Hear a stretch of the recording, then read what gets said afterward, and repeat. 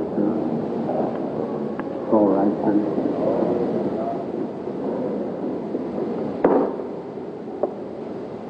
Good evening, friends. I'm very happy to be here.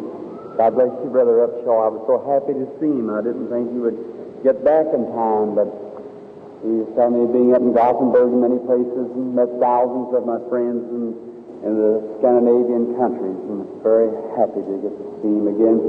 Said he got an infection in his feet. Missionaries have a hard time, Brother Upshaw. I've had some of my own. I know what it is to be a missionary. They confront everything, all kinds of perils and dangers and sicknesses and diseases and so forth, but God delivered him out of them all. The God that could heal you has been in him for 66 years, can surely take care of an athletic foot, can he? That is right. Now, today I am very happy to be here. I never knew, and when I come, I told you that coming in this place without air conditioning and under the circumstances, and everybody tell me you're going to the graveyard, boy, they all die in Chicago, and so forth. Not to go, but the Holy Spirit told me to go. And I minded the Holy Spirit, and yesterday afternoon, little did I know that what was taking place, but it did last night. Something happened last night. You'll hear of it later. It was just before it happened. I said, yesterday afternoon, I didn't know my boy was over there in the bed. It went out and got hot and fell a little ill and couldn't come in his service. I thought he was down here giving out prayer cards. And I found him over there in the bed, and I said to the wife, I said, something is just fixing to happen. I don't know, there's something strange. And then I went over to Brother Baxter's room, his prayer room where he's got. I went in, I said, Brother Baxter, something is just fixing to happen. He said, think anything's wrong, Brother Branham? I said, no. It's to the good. It's the angel of the Lord fixing to do something. And then last evening, here he did it. You were here at last night's meeting for a long time. And now, I'm at liberty now. The Holy Spirit, there may be many more things happen during a time of service, but I see now from the depths of my soul why the Holy Spirit sent me here to this place.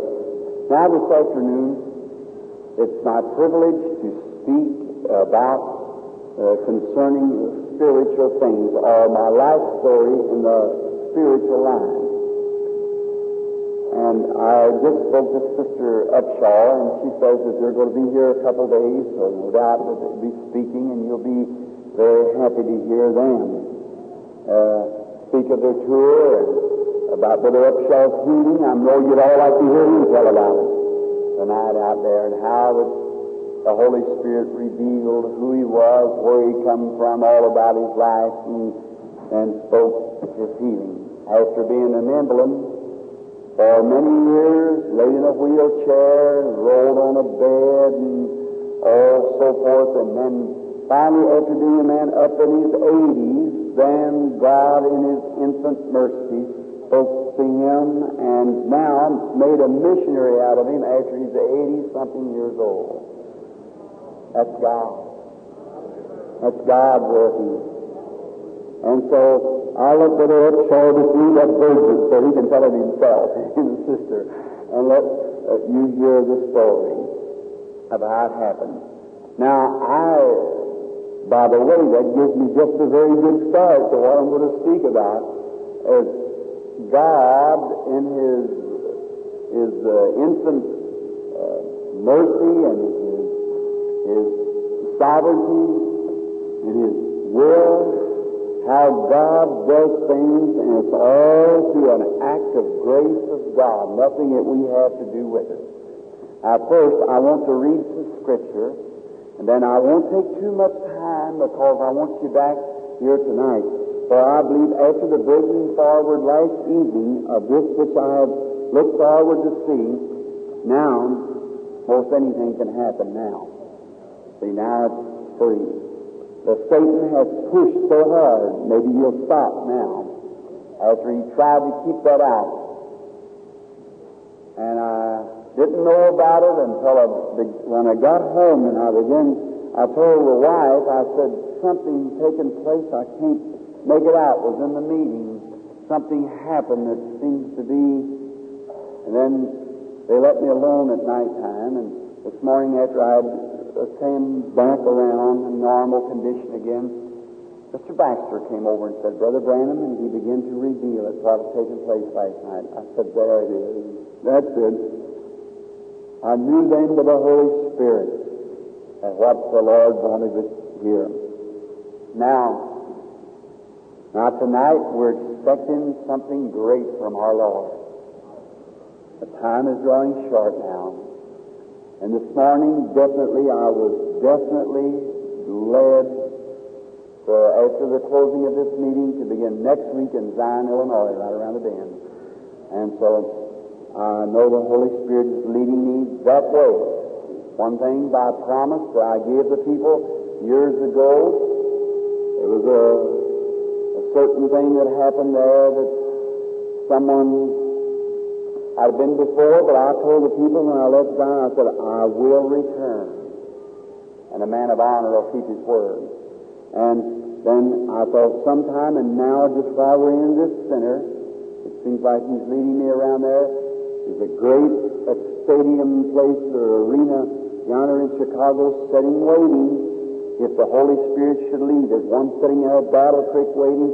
There's one there at Twin Cities waiting. There's an auditorium sitting out here seats 10,000 people, free, 500 ministers laying at my house, Methodist, Baptist, and all different kinds of their name on a paper to cooperate. But it's where the Holy Spirit says move. Now, you might tell me go out here to a little place where there'd be 10 people in a church. This is where He says go. That's always best, isn't it? It's always best. Just leave Him. Leave it to Him. Now, you just keep praying for me, and I'm asking the Lord for something that He'll just speak to me and tell me that I can do. If He'll just do that for me, I'll be so happy. It's nothing for myself. It's nothing for only give me more strength and so that I can stand longer in the meeting. But it's something I want Him to do so I can help His people. It's not gifts and callings and things. Them things that was made up back under before the world began. I can't get out of His predestinated will. He's already willed me what to do. But it's just something I would like to do along another line. And I would like for Him to tell me that I could do it. Nothing about gifts, but just so. All right, now I want to read maybe a few scriptures. I'll read one here anyhow and quote a few more to you. Now, I told you I would tell you my life story this afternoon. Next Sunday, maybe my life story in the regular form, but this Sunday I want to speak on the spiritual side. How many Christians is in here? Let's see your hands. Way up high. I believe it's 100% flat Christian. Or at least 99 and 9/10. Right. Can you hear me all right? Can you hear me up in the balcony all right? Over here? Okay, well that's fine. I just thought maybe I wasn't speaking loud enough. And looks like with all this around here, I should be, somebody ought to hear it, shouldn't it? Well, this Mass is like being over in Africa again, Brother Jackson, so that so many microphones. In Africa, if you'd interpret all the interpreters, you'd say Jesus Christ is the Son of God, and you would be one tribe that says something other, and then wait. You'd have to wait till the next man he interprets for his tribe, and the next down for his tribe, and next. Well, you go get a sandwich, time you got to say something else almost. Time you went through all the interpreters. But God was there. They was listening to every move. And they listened eagerly. You talk about sitting in a hot room. They sit there in the tropical storms and the lightnings of the solid flash everywhere and the rain pouring into their face. So they just sit there in those black backs, just sit there and listen, waiting. Not only the black man, the brown man, the yellow man, the white man, and all of them sat right there. Ladies, well dressed, just drenched, sitting there by the thousands, and them storms are going. Those Mohammedans standing there, and the sitting there, those long hair women like that, and just drenched, and when you walk up like that, they'd fall on their face and holler, scream out, just fall right prostrate on the ground. A spirit of worship. They call me Parishioner. Parishioner is one of their gods, you know, and so they heard me saying Christ, and they didn't understand English, so they thought I said Parishioner. So they thought it was Parishioner, their incarnated God. And so we stopped them and told them it was Christ, the Son of God, that I was His servant. And that's what these things are doing. We're sitting right in the meeting. Out through there, the people at language, you'd see the Spirit of God move over somebody, and you'd have them to stand, and when you speak, the interpreters would have to look, see who it was, and then maybe a language, maybe they'd go to giving that vision, 2 different languages like that, and tell them where they was at, and what they done, and what was wrong with them, where they'd been, and the Lord would heal them. And then people would just scream and fall over. It was God. They was ready. Now, in Jeremiah, I want to read a portion of the Word. I want to read from the 1st chapter and the 4th and 5th verse of Jeremiah. And then from there I'll quote 2 or 3 scriptures and then try to get off the platform within an hour if I possibly can, so you have time to go home and get back. Then the word of the Lord came unto me, saying, Jeremiah the prophet speaking, Before I formed thee in the belly, I knew thee. Before I formed thee, I knew thee. And before thou comest forth from the womb, I sanctified thee and ordained thee a prophet unto the nations.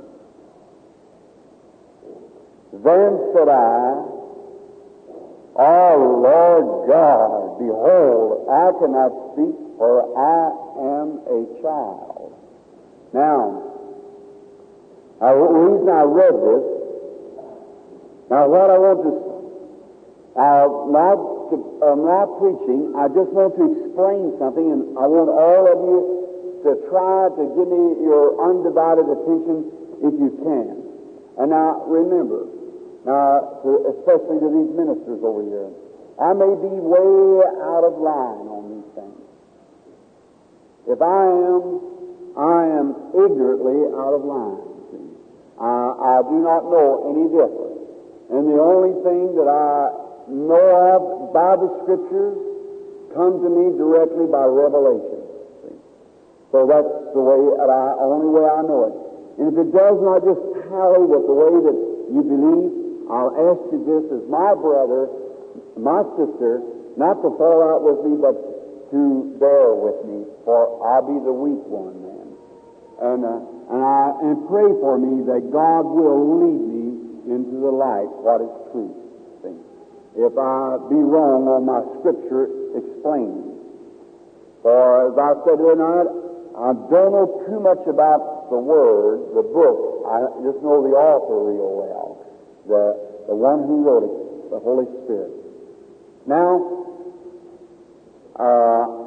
to hear Jeremiah, before he was even formed, before he even came into the world, before he had his first existence, before the germ ever become a germ, then God knew him, he said, and he would sanctify him and ordained him a prophet to the nations before he was even born. Now, the first thing I'm getting to there is to know this, that it is God's grace that any of you are saved today. It wasn't your will to be saved. Man by nature is a rebellion against God. And he rebelled in the Garden of Eden. He's fallen from grace and run from God and hid from God, in his nature of man to do that. Now the Bible also says gifts and callings are without repentance. Not what you repented, not your righteousness, not gifts and callings are without repentance. It's God's foreknowledge of what He has. I believe that God in the Garden of Eden before the Garden of Eden, I believe that God knew the end from the beginning. I believe that. And everything in the great clock, the great picture, is just moving in and nothing can stop it. It's going to be just exactly according to what God said it would be. Now, I think to you and I, and the best things that we can do as advising you as God's servant, weighing every word that I'm saying, because I realize this, that I'm in contact today with about 6 or 8 million people. They watch the words that I say, they weigh what I say. The phenomenal world, the church, doctors, lawyers, monarchs, watching, been in the meetings, great man healed. And they've watched it, they've weighed it up.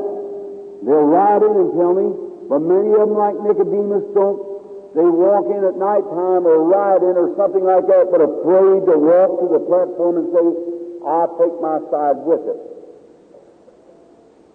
I've never been ashamed, and God help me to always be man enough to stand up and speak my convictions.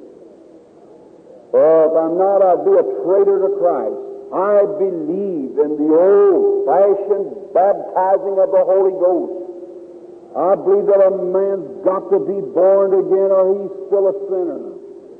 I believe it's only through the grace of God that he's called in the Holy Ghost. We do not receive the Holy Ghost by faith, believing it's the free gift of God given to us by God's grace. That's where I differ with my own church. The church that I come from, the Baptist church, they said, you receive the Holy Ghost when you believe. I said, that's contrary to the Bible. Paul said in Acts 19, he asked those Baptists up there that was following Apollos, he said, have you received the Holy Ghost since ye believe? Not when you believe, but since you have believed. You believe first, and the Holy Ghost is a gift of God. He comes to you. It's altogether different from being saved, being called out, and God. Now, therefore, you'll have to see, I believe that man's spirit was made before all the supernatural was made before the natural. I believe that everything in the natural line works in harmony, or should, with the spiritual. And otherwise, like this, when a baby is born, when a person is born to the Spirit minister, there's 3 elements that came from the body of Christ to make up the spiritual body of Jesus Christ. Do you believe that? Water, blood, spirit. That's just what come out of his body. Is that true? Well, that's just exactly the elements it takes to go through to get into his body. The elements that came. That constitutes the new birth. 3 elements. Water, blood, spirit. Now watch this. In the natural realms, when a baby's born in this world, what's the first thing in a normal birth? Water, blood, life. Is that right? Spirit. 3 things. All the things of the natural. Oh, if we had time this afternoon just to dwell right in there and show you what workings of demons are. Maybe I will. A couple afternoons this week, I want to speak myself to you in the afternoon meeting on what demonology. People speak to demons and don't know what they are. When you're out just having some kind of a thought, well, demons are this or that, but when you meet face to face and converse with them, and they try to move you in some other way, and I'll say this, friends, my Bible open before me this afternoon, I've only when demons has met me and I've spoke to them, not just some mythical make-up or think or field or power, I mean talk face to face as I would with you. And I've tried this to be sure. I've had them stand there and look. I'd say, now, I don't mean some person that's possessed with a demon. I mean the form outline of a demon standing there like a dark shadow, speaking. And it's threatening at me. And I'd say, you're wrong. And you know you're wrong. For it's written in the Scripture. See? He'd stand there and I'd say, answer me. And he wouldn't answer me. I'd say, in the name of high heavens, answer me. And he wouldn't do it. Now I've called him all kinds of names. But whenever you name that name, Jesus Christ, he'll answer. I've seen it, I know, and God knows as a witness as I stand here this afternoon, that is the truth. But brother and sister, you better know what you're doing. You better be careful, and you better be sure that you understand. Don't walk out there, stay right where God's called you until you know what you're doing. For it's a dangerous thing. Now, of course, there is things that God has revealed, and I'm not wanting you to think that I'm a mystic. I am not a mystic. I am a child of God by faith in Jesus Christ. But there's things in the spiritual world that you can't speak out to people. The closest person to me, I guess, in the world is my son and my wife, as I know of, my mother. And they don't know no more about it, and I've told them no more than I tell you, because it's an individual affair. But now, gifts and callings are without repentance. If God sees the hour, sees the place, sets the thing in order, and it happens just that way. Now, there's no way at all to try to get out of that, because it's going to happen. Now, the thing for every individual to find is his place in God. What God has called you to do, and then abide in that place. What if this afternoon I try to change my meetings and like Brother Roberts over here is holding his? Someone come to me and said, Brother Branham, Roberts prays for 500 while you pray for 2. I said, but I am not Brother Roberts. See? Brother Roberts, God tells him what to do. That's between God and Brother Roberts. Brother Roberts is my dear friend. I love Brother Roberts. Before he ever started his healing service, he's sitting in the front row like that, walked right behind the platform and talked to me on healing when he's seen it done. Just holding a little meeting for a man over there in Kansas City. He was along Brother Boswell when it happened. We got a picture the same night standing together. Brother Roberts can organize his meetings. He knows where he's going to be 2 years from now.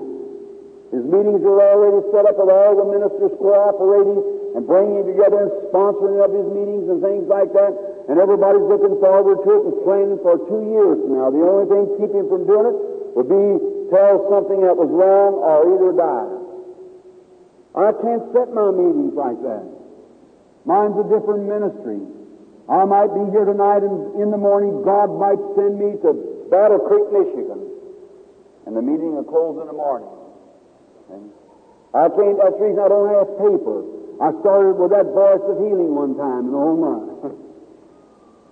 You see how that went? All right, you can't do it. You can't. And now does that say Brother Robert Sanders, man of God, all of them? I believe everyone that professes to be a Christian is a Christian if he lives the life. And I think Brother Roberts is a good man. I think Brother Tommy Osborne is one of the finest little Christian men I ever met, nearly. Tommy Osborne. He's a man after my own heart. A convert to divine healing in my own meeting. We stood down that night at Portland. Seen that maniac run up the platform and said, I'll break every bone in your body, you hypocrite. I was just speaking. The man weighed some 300 pounds, arms about like that. Said he said, you hypocrite, you snake in the grass. 500 preachers about moved back, shrank back, and Brother Baxter was with them. Moved back. 2 little police that I just led to God. Went out there to grab the man. I said, this is not a flesh and blood affair. 6,600 people sitting, or 6,600 people sitting, besides what was in the street, everybody breathless. I weighed 128 pounds then. I turned around to him, never said a word. You better know what you're talking about. So he said, tonight I'll prove that there's nothing to you but a hypocrite. He said, I'll break every bone in that little frail body of yours. And he drew up them arms, and he was well able to carry out his threat, physically speaking. And he's come walking towards me with his teeth set and his eyes rolling like that. He got real close to me and said, spit in my face. Said, you snake in the grass, you posing to be a man of God. I never said a word. I was waiting for the angel of the Lord to speak. Mine was no good. And he said, tonight I'll break every bone in your body. I'll knock you in the middle of that congregation out there. Just about that time something went. I said, tonight, because you made this challenge, you will fall over my feet. Thus saith the Lord. There you are.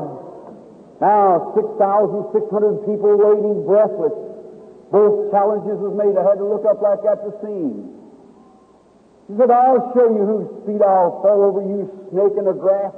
And here he come like that, drew back his big fist, and just got ready to strike me. Just did like that. I said, Satan, come out of the man. And when he did, he said, he turned around like that, and his eyes burst out, his tongue flew from his mouth. He whirled around the floor and fell over my feet and pinned me on the floor till the priest had to roll him off of my feet before he'd get up. Now, both prophecies were made. There it was at hand. Tommy Osborne happened to be sitting looking at that. He went home, got him a hammer and nailed the door up and said, I ain't coming out of here, God, you do something for me. He said, I'm staying right here. He prayed for several days. He come down and sitting on the porch. Brother Bosworth was sitting there with me. He said, Brother Branham, do you think God will answer my prayer? I said, now look, Brother Osborne, get started on the right foot. Now you can make a lot of noise or anything and people will follow you. But remember, your ministry you'll answer before God for someday. I said, there sits an old oak tree on my porch, referring to Brother Bosworth. I said, who knows about divine healing? Crawl up under the tree and talk to him a little while. I said, if you'd been called with a gift, you'd have known it way back on her. Gifts and callings without repentance. You are at least a preacher, and every preacher, by general orders, are to pray for the sick. Not only the preachers, but the deacons and the lay members, pray ye one for another. Every Christian in here has just as much right to pray for the sick as I, Brother Bosworth, Brother Baxter, Brother Roberts, or any other man there is. And what does that man do? The only thing they can do is preach the Word of God so clear that you see it and accept it. There's nothing in the man that would heal, nothing in his prayer that would heal. It's not your here sit a guy standing here, maybe he's standing here an unbeliever, and I could pray for him all night long with a toothache. It'll never heal him. He's got to have the faith. It's that man. If it wasn't, I could heal him. But he's got to have the faith in Christ to receive his healing. See what I mean? So Brother Osborne did just that. He got with Brother Bosworth and stayed with him for about a year or so, I guess, or something like that. Different places together till he found all the techniques of how to use the Scriptures. I met him here not long ago in New York. When he was spent in Cuba there in different places, a minute, 20 and 30,000 people in the congregation. Said, are you tired, Brother Osborne? He said, I've never laid my hand on a person. Said, how long have I got to be tired about? Just preach 30 minutes and go home. I said, how do you do it? He said, brother, I stand out there and I take the Word of God and say, now don't come talking about any gifts and things like this. The gift that I have is explain the Word of God. He said, and the Word of God will defeat Satan, and that's the truth. It'll defeat Satan anywhere, any place, any time. And he begins to explain and tell and just move in that Word like that, so Satan's so webbed in until he can't move. The audience sees and said, how many of you believe it now and want to accept it? They raise their hands like that to come up here and testify. Brother Osborne gets in the chair and sits down and listens for about 2 or 3 hours and testify. Say, hallelujah. Go on home. Come back the next night and explain it again. Getting the work done of the Lord. The man is right. Absolutely 100% right. And he is so fundamentalist that nobody else could put a finger on it, because there it is in the Word of the Lord. You got a right to question. You question God then on it. Tommy Osborne is one of the most powerful evangelists in the fields today in the realm of divine healing, because he knows the Word of the Lord in the Bible. Now, gifts and callings. Now let's get back to what they are. God sets them aside. God places them in the church as He will. God gives sovereignly as He will. Is that right? Not as I will, but as He will. Now, if God wanted me to be a lay member of the church, I'd be better off a lay member than I would to be a preacher. See? Because I'll only bring reproach somewhere along the line. It'll be something that'll bring reproach. If He called me to be a deacon, it's better for me to be a deacon than it would be to be a minister. But if He called me to be a minister, I'd be better off a minister than I would be a lay member. It's wherever God has called us and set us in the church for His service, then we fit better. Now, I want to give you, with that background, I'll give you the experience of my life. Many people have misunderstood me, dear Christian friends. I'm misunderstood today. I try to make it as plain as I can, yet in all of it, there's no way at all for me to get it to the people. It's got to be a revelation coming from God to understand it. Now, this gentleman sitting here, a congressman of the United States, how long was he in Congress? About 17 years, wasn't it? Yeah, 9 years, 8 years. 8 years as a congressman.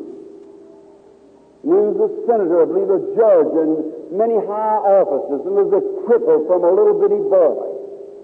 How did I know that man? I never heard of him, and God knows to that day I never heard of him in my life. I don't read of congressmen and statesmen and so forth. I had a grammar school education. The rest, my education was with a hoe out in the field somewhere, or a pair of mules. See? I never known much about politics or anything. Now, the only thing that I knew out there at night was my rifle in the woods and my dog and a lantern. I learned that there was a Creator. And by supernatural ways, then by revelation, by vision, by power, God spoke that man's life out to me. Not only that, but here every night, there's been no meeting since I've been in America in the last year that my manager and son has told me has been any more balanced out with the pure, unadulterated powers of God moving through the church that's been taking place right here in Hammond. And any of my meetings. Lay your finger on any of it. It's absolutely every time perfect. Is that right? Seeing things that's been done. Now, I'm told by my mother and my father, now my dad was a logger in the woods. My mother and father were married when my mother was 14 years old, and my dad was 18 years old. I was born when Mama was 15 years old. Just a child having a child. That was all. I was born only weighed 5 pounds. Little bitty fellow. I lived in a little old log cabin. The picture hangs in my house today that a person painted for me in California of the little old log cabin. And in there, in this little log cabin that morning on April the 6th, when the midwife opened up the window so the light could shine in to let Mama see what I look like, and Papa, when they looked in there was a light come whirling through the window about the size of a pillow and circled around where I was and went down on the bed. Several of the mountain people were standing there. They were crying. My people back before me were Catholic. I'm Irish on both sides. And so my people, not my mother and father, because they'd gotten away from the church. And then they didn't know what happened. Of course, you know how superstitious the mountain people is. That young'un that was born over yonder on the hill, there was a light appeared over yonder in the room. Wonder what kind of a young'un it'll be. See? He'll be born somewhere. He'll be certain things. Mountain people are. All right. Now, that was all I knew till I was about, all I know of as a supernatural line till I was about 3 years old. My father was hauling logs with an ox. Guess you never seen a yoke of ox. They used to drive in the mountains there, and then they'd take all the logs and put them in the river and raft them, go down the Cumberland River on down into Mississippi, or down into the Ohio River, come down the Cumberland River and raft. And Pop was hauling logs with an ox with the other man. And one day, as a little boy with my little brother who came on the scene then, who is in glory today, I had a rock. And I walked out behind the house where there was a little branch that run down behind the cabin. I picked this rock, and I threw it down in the mud, and you know how a bunch of loggers would be, just about like a bunch of sailors, I guess, on the high sea. They always teasing me going on, and I guess I was a pretty bad little boy. They'd tell me how big a muscle I had and how to blow it up with my thumb, you know, and I'd tell my little brother what a big muscle I had. Now I'd throw it down at the rock like that and how deep it would fall in the mud. My little brother waddled his way back towards the house. We was as far as, 50 yards from the house perhaps. He went back to the house, and I was still playing around the little branch. I heard a bird sitting up there, and the bird was chirping, and I listened at him, and he was whistling. Might have been a robin or something, whistling, making a song. And then coming down through there came a voice. I remember, friends, this Bible lays open before me when I say this. Now, whether it comes from the bird, from the tree, I was just a laddie boy and didn't know. I cannot say. God knows I do not. But a voice spoke to me that I was going to live near a city called New Albany. And about a year from then, or less than a year, my father came to Indiana. And we've lived within 4 miles now, and I've been raised within 4 miles of New Albany, Indiana. The next appearing that I knew of it, I was about 7 years old. I'd entered school. Them days the kiddies didn't go to school till I was about 7. I just entered school, and I loved fishing, and I wanted to go fishing, and I went out in the back of the pond, the old ice pond. Dad worked for a millionaire.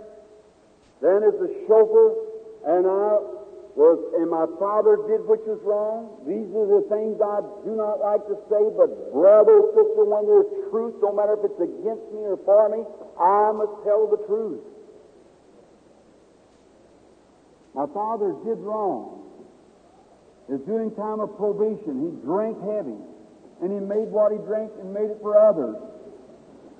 Then, packing water I had to one of those stills one night where him and another bunch of men, I could not go fishing.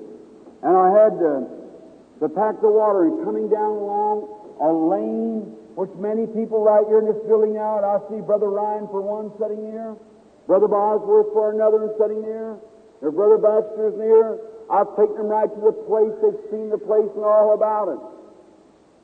People come from Canada and everywhere going in there wanting to see that place. Know where it's at. And there, one spoke to me from out of a tall poplar tree that said, "Don't you never smoke, drink, or defile your body, for there's a work for you to do when you get older." Well, like this scared me to death. I run home. Mother thought I was hurt or something, or bitten by a snake. Then a few days after that, that was my first vision, sitting out there under a big silver poplar tree in the front yard where two stands yet today, standing out there in the front of that place. I seen something like yesterday afternoon, a feeling coming up on me that I didn't know what it was.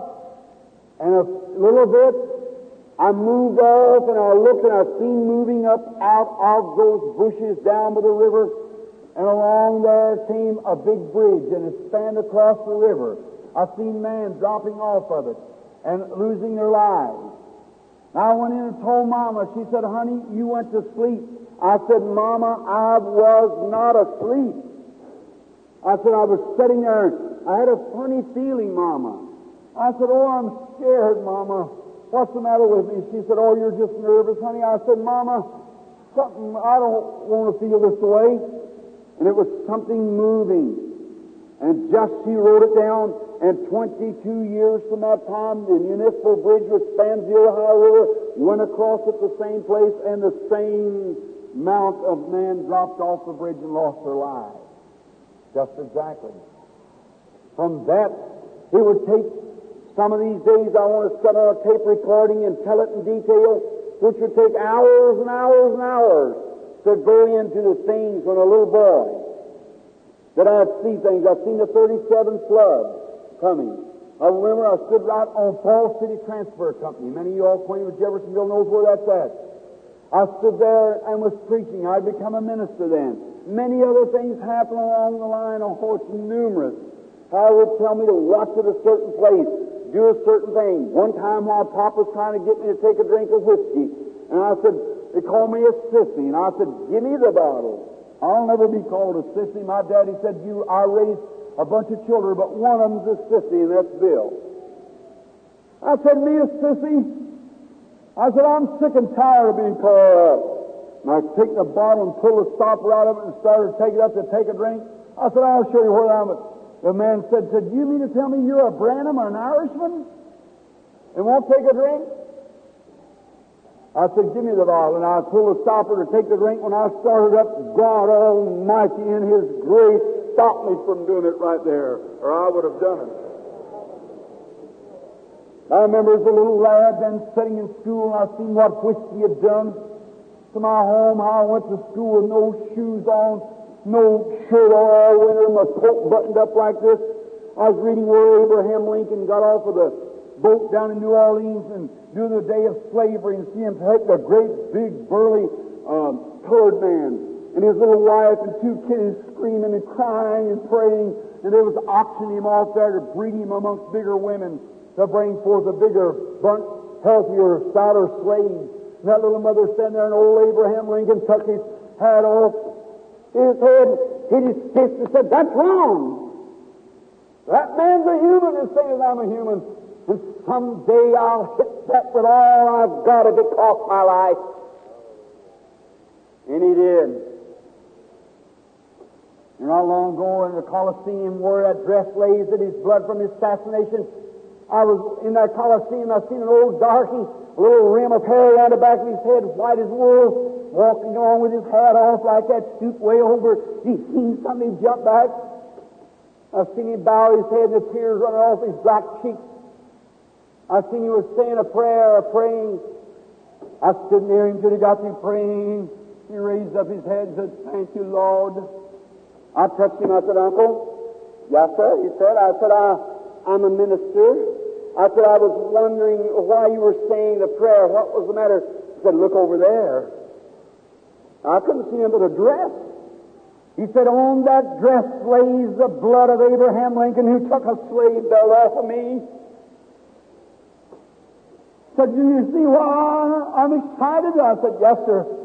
I thought, "Oh, God, if the blood of Abraham Lincoln would excite a slave that was took from slavery, what the blood of Jesus Christ to do to a born-again man or woman?"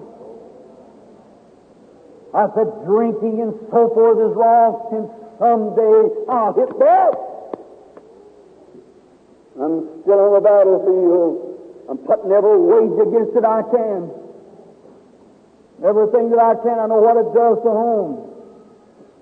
Look, all through life those things come and went. Finally, the calling to the ministry. Now I want you to notice, before I was a Christian confessing Jesus Christ as my personal Savior, that gift was there just the same. when I was a sinner, an alien, far from the commonwealth of God, that gift was there just the same. Salvation just the same way. God, who is my judge that I stand before today, knows that's the truth. Was it I merited it? No, sir. And the Bible absolutely confirms and backs that up to be God's way of doing things. Gifts and callings are without repentance. Then, when someone told me about Jesus and His love for me, and I realized then that I was a sinner and an alien from God, I accepted Him as my personal Savior. And then God led me around to some folks that taught me in the Scriptures, and I received the baptism of the Holy Ghost. Then it began to come to me all the time. I consulted clergymen. First, when I was ordained in the Missionary Baptist Church, you know what they said to me? Now here, I want you to get this. How many love me? Put your hands up now if you're going to believe me. I hope you all do. I'm going to tell you something here that I don't tell people publicly. But I want you to know this.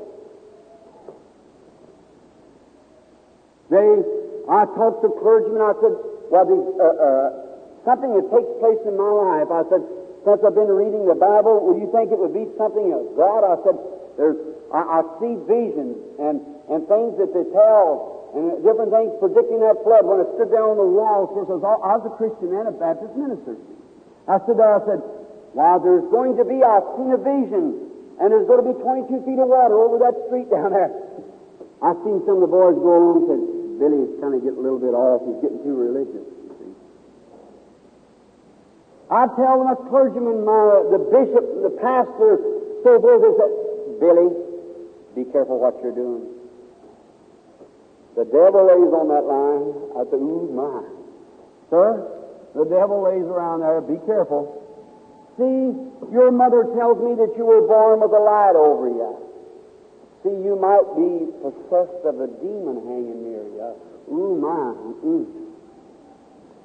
I said, well, sir, will you pray for me? Yes, we'll pray for you, Reverend Branham. Thank you, sir. You pray for me. I'd say, oh, God, a devil near me. Keep it away, Lord. Don't let it get around me. No, I don't want to see no visions or nothing. I don't want to see nothing. I just want to study the Word here, pray and preaching the Word. I don't want none of that stuff. No. Then the first thing you know, here it would move again. I couldn't help it.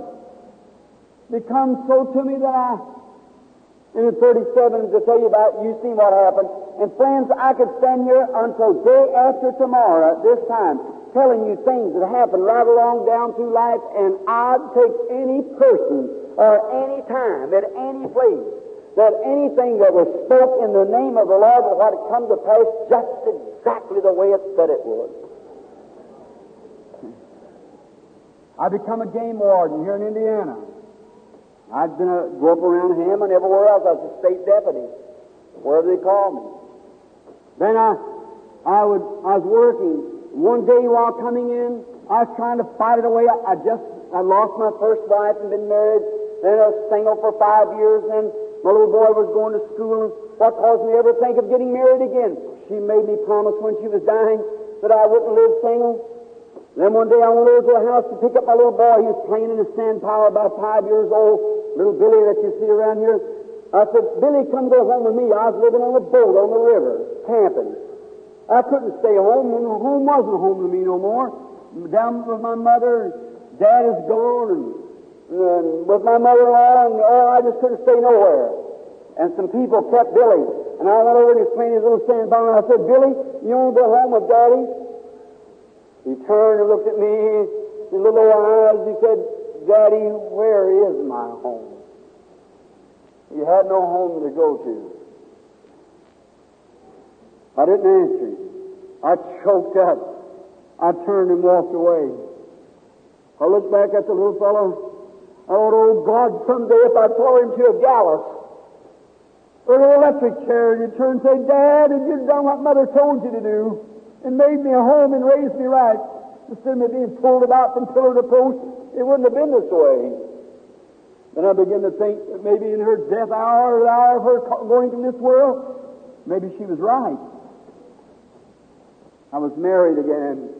A lovely Christian woman filled with the Holy Ghost, which is my wife today. A lovely person. Then, one day while we was living in a little old shack, little shanty, where Brother Ryan gave me the bicycle. Man, never will forget that. It's about taking up offerings. I never took an offering in my life. They take an offering for me, but one day I remember over at church, I said, I'm going to take an offering. I just, he told me, said, Phil, this, here you got to pay this, we got to pay this, we got to pay this over here, and this down here, and that there. So what are we going to do? And I was making my 27 a week, and I said, I was 27 a week, and I pulled out my tithings, I laid that down, and I said, oh my. I said, honey, I just can't even start to pay it. I said, well, we liked about $10, $12, and I said, well, Ma, what are we going to do? I said, you know what? I'm going to take up an offering tonight. She said, I'm going over to watch you. I never took up an offering. Now, the people loved me. I had a lovely big church, and you know that. They'd have done anything for me, but I was able to work. Why not work? So I didn't want, I paid for the church myself. Worked and paid for it. Put it up there for the community. I love God. It's Him, the one that my love goes to. So I remember that night, she went over, and we all was all sitting around there, and I said, all right, now tonight, friends, I hate to ask you this. I see her look up at me, and I try and keep my head turned from her. I said, you know, it's just one of these times, I never did this before. If, you know, can't hardly make ends meet, you know how it gets. I said, you all got a nickel or a dime. I said, you'd like to drop in my hat over here. I said, Brother Weishaupt, would you come and take my hat? So Brother Weishaupt didn't know what to do. He come over right at my hat, and I looked down, his little old mother sitting there, reached down there with this little apron, you know, little checkered apron, pulled out this little pocketbook, had a snap on the top of it, and began to reach down and get it. Oh, man. I couldn't take that. I thought, a poor old woman sitting there with that money, reaching them nickels in there. I don't want that. I said, I was just teasing you all to see what you'd do. And Brother Weishaupt, I already had my hat, you know. He said, Brother Branham, what am I to do? I said, just put my hat back. I was just going on, Brother Weishaupt, and I see my wife stuck her head and kind of laughed.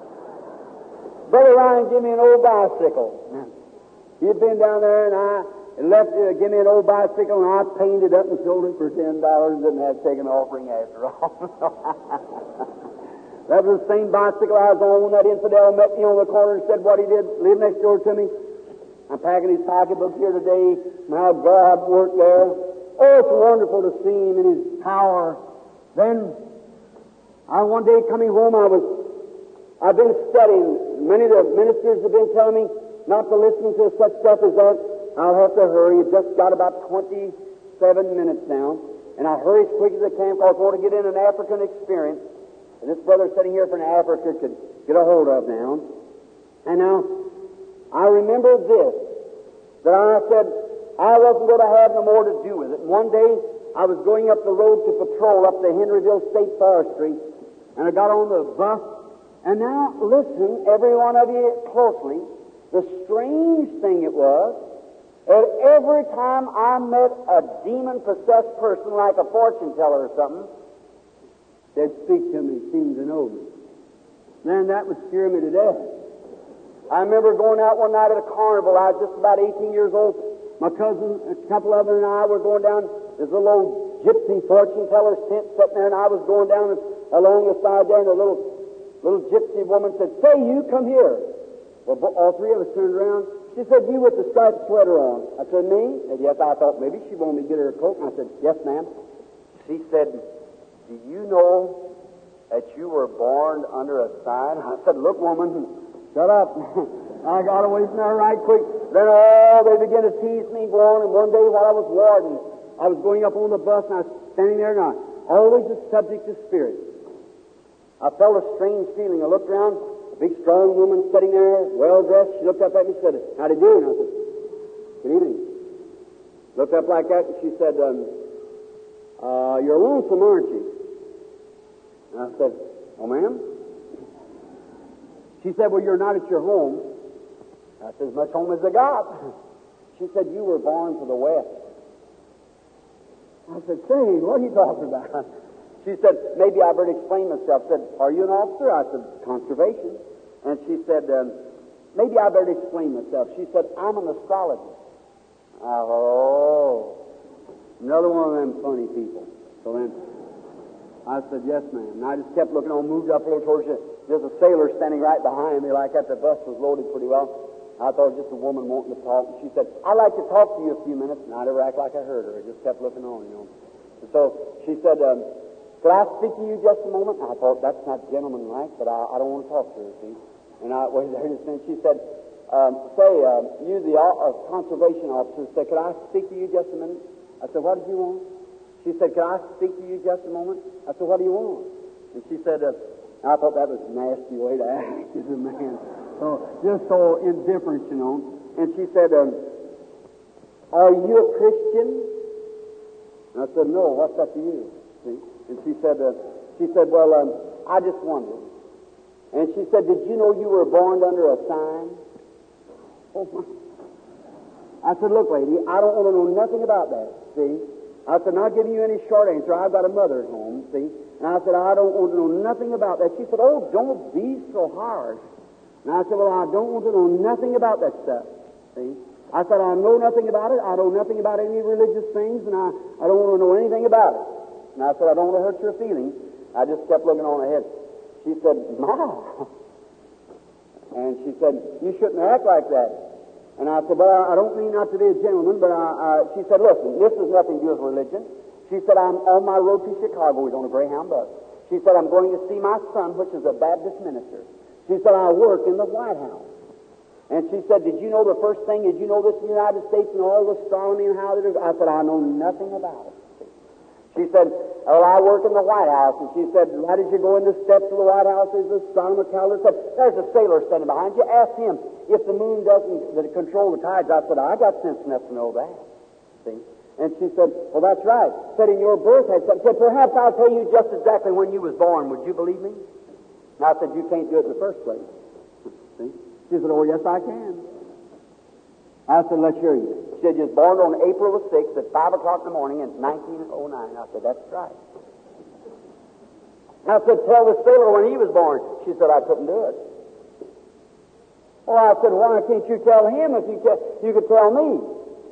She said, because you were born under a sign. I don't know when that was to appear.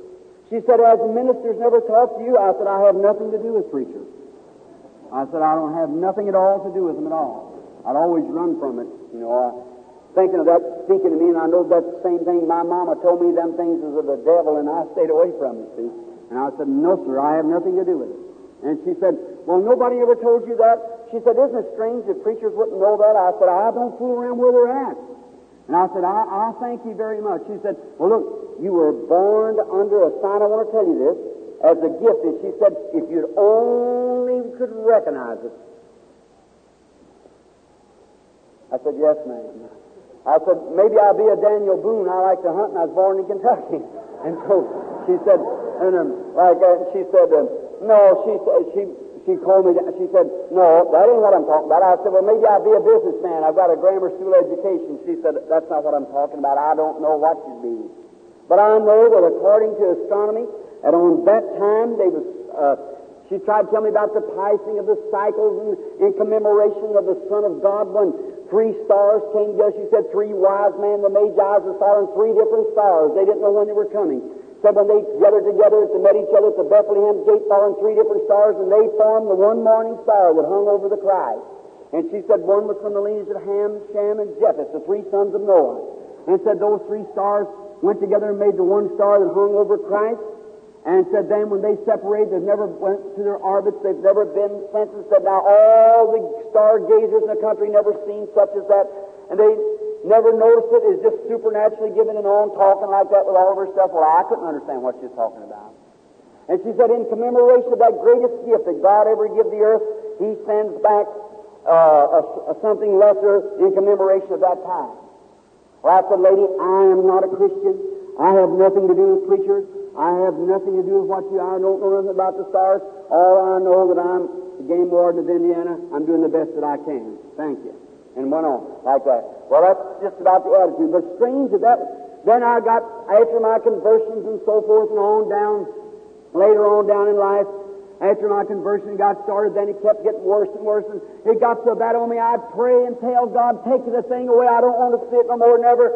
God, I'm a Christian now. I belong to you. Please don't let that thing happen to me again. Don't show me nothing like that, Lord. Just let me go like I am now. Please let me just study the Word like I'm taught to do here and study the Word. But it would continue to come. And one day, I come home and taking off my coat was going around the side of the house. There's a man sitting out in front waiting for me, my piano player from the Tabernacle of Jeffersonville, her brother. He said, I'm going up to Madison this afternoon. Billy, would you like to go with me? I said, no, can't go. I got to patrol. And I said, I can't go. I was patrolling on High Line, James. And he said, I can't go. And I started around the house. And as I started around the house, it seemed like the whole top of them trees, right there, Brother Ryan, where you and I have knelt to pray, come down like that. And I almost fainted. I fell back on the steps. And I stopped there. And I thought, My wife ran out. She had some water. She said, are you fainting, honey? I said, no. It was just a moment. After all, he come running in, Mr. Gibbs, and he went on back again, went on back to his place. I said, go ahead, I'm all right. So she said, what happened? Did you get sick? I said, no, honey, it's that same thing again. I said, look, I've got $17 laying in there. I'm going to have a showdown with God. I'm tired of this. I've got a place where I'm going up here, Greens Mill, where many of you know where my hiding place where the FBI couldn't find me. Back in the cave where I'd go there when things get bad, and I settle it with God in there. I went back up into a place there, to a little cabin where I used to stay when I used to fish and hunt and trap back there. I said, Mitty, I don't know when I'll return home. I can't tell you, I may be home in 2 hours, I may be home in 3 days, I may not be home for 2 weeks or 2 months. I don't know when I'm coming home, but I'm tired of this. I can't live a prisoner. I said, everybody tell me I'm a devil and so forth like that, but that and me trying to live a Christian life, and in my heart I love the Lord Jesus and expect to go home to heaven, and I don't want to be plagued like this. I went back up there, went into a place, I read the Bible, I cried. No light or nothing, so I had to close up the Word and go back, and I started praying. I said, God, please, I'm a Christian. I love you. You know I love you. You know in my heart, you know me better than I know myself. I love you. And I'm told by the clergyman and so forth that the devil is a spirit moving around me. And Lord, I don't want to have that around me. You know I don't. You know I love you. And I believe you with all my heart. So why do you let my life be plagued like this? Why would you do it? Why don't you set me free of that so I can go and preach and feel free of that? And all like that. And I was begging to him. I was along about 2 or 3 o'clock in the morning. I'd prayed and cried and begging. And I stood there a little bit, and I looked out a window, went back. I thought, well, it won't be long till daylight. When daylight comes, I said, I'm going to leave the cabin and go up them knobs up there and get back in my cave. And I'll stay there, as Buddy Robinson said, till he finds a pile of bones when he returns, or something had to happen. I stayed there and I prayed. I walked back, and for the first time in my life, it seemed like something I hear it now. Not by vision, but seemed like something tell me, could those ministers be wrong? Maybe this is right. Well, I began to think, I thought maybe they are wrong. Well, I thought, well then, if they could be wrong, how do these devils possess people, fortune tellers and things, telling me all about this, and them holy men of God don't know nothing about it? Then this come to my mind. When Jesus was born, it was stargazers, magi, that saw the star and followed it to Bethlehem. Is that right? No holy man saw it. Magi, stargazers, wise men. And them on the towers, the astronomers that watches the stars all the time. They never seen the star. But the Bible said there was a star there. It was given for the Magi to see. Is that right?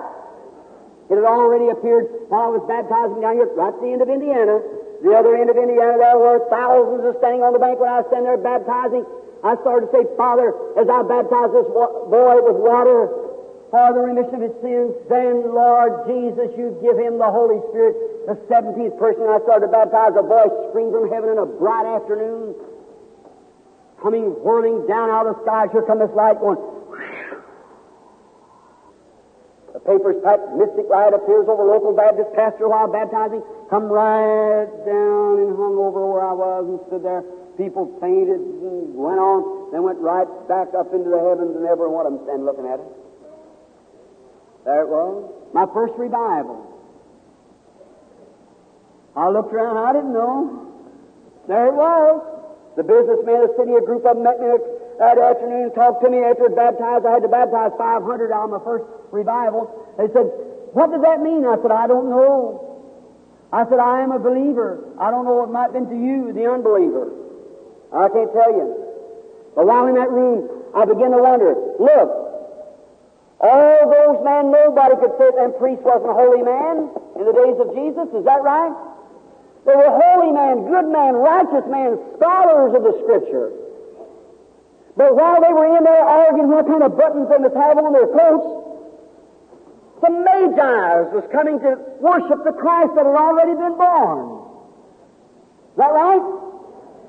Look, and when his public ministry comes, now listen, when his public ministry comes, they said he is a devil. Beelzebub, the chief of the fortune tellers, the best medium there is. He knows their thoughts and he knows all these things. He is a devil. Is that right? Who says that? The Scripture say amen. But the strange thing was the devils turned around and said, no, he's not. He's the Son of God. Hallelujah. Oh, we'll make the devil testify.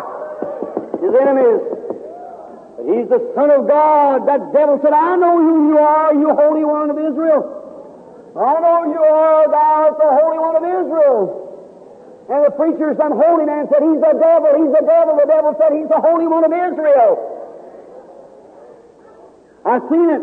I've seen when Paul and Barnabas went up there to preach one time. The preacher said, them guys are imposters. They're devils. They're wrong people. Don't listen to them. They turn the world upside down. They're wrong. And a little old fortune teller followed them down the street saying, they are men of God that tell us the way of life. Preachers saying they are devils, and the devil saying they're telling the way of life. Hallelujah! Don't think I'm excited. But I've got to a place where you can't listen to nobody. You've got to listen to God. Let every man's word be a lie. I know more about that now than I ever know in my life. I don't listen to what people say. It's what God says. If it compares with the Word, then it's so. If the goods is there to produce it, because God testifies of His gifts. You listen to a preacher, sometimes you get yourself in trouble. Some of them anyhow. Notice, there they was, all muddled up in their doctrine. And devils, I hear fortune tellers, was the only ones, I was not the only ones, but ones that was recognizing him to be what he was. And recognizing the apostles to be what they were, man of God, fortune tellers and devils. So Paul turned around and rebuked that spirit of deviation away from the woman. She couldn't tell him more fortune. He didn't need the devil to testify who he was. He knew who he was. God's saint. He didn't need the devil's help, but the devil was telling the truth about him anyhow. Jesus told that devil, said, hold your peace, but come out of him. Yes, sir. He didn't need the devil's help, but the devil was screaming. So many people talk about, one of these days before we leave, I'm going to preach to you demonology and let you know what demons are. You don't realize how they come right face to face with God and plead to come down and do something about it. Now, that's scriptural, besides knowing otherwise. How right here in the meeting at night, when one comes to the platform with an ounce of faith, you'll hear another one out there screaming for help. One standing here on the platform, maybe dying with a cancer. Another one sitting up there with a cancer. And this cancer, knowing that he's facing down here, if that woman will only believe what I'm telling and believe Jesus Christ, she'll be healed as sure as the world. Then to throw that woman's faith off, that other demon screams down to her. Now catch between them and say, here you are, those of you believe. Oh, we're living in the day of Christ. The power and the resurrection of the Holy Ghost. people, it's time to quit playing church. This form and ritualistic ideas is all right. The hour will come when you'll see that I've told you the truth. That's right. Of course, it's hard now. I know it is. I speak in the name of the Lord. And I know what I speak of. God testifies the same that it's the truth. All right. Then and there, I thought, oh, then maybe I have been wrong. Maybe I have been wrong. I should have embraced it. I should have said something. Then I knelt on my knees and I said, God, if I have been wrong, and I turned down something that I didn't understand, trying to listen to what preachers are telling me. Maybe if I've been wrong, then, Lord, I don't understand it according to the Bible. But if I've been wrong, you forgive me. And I raised up and I was crying. I sat down, looked around.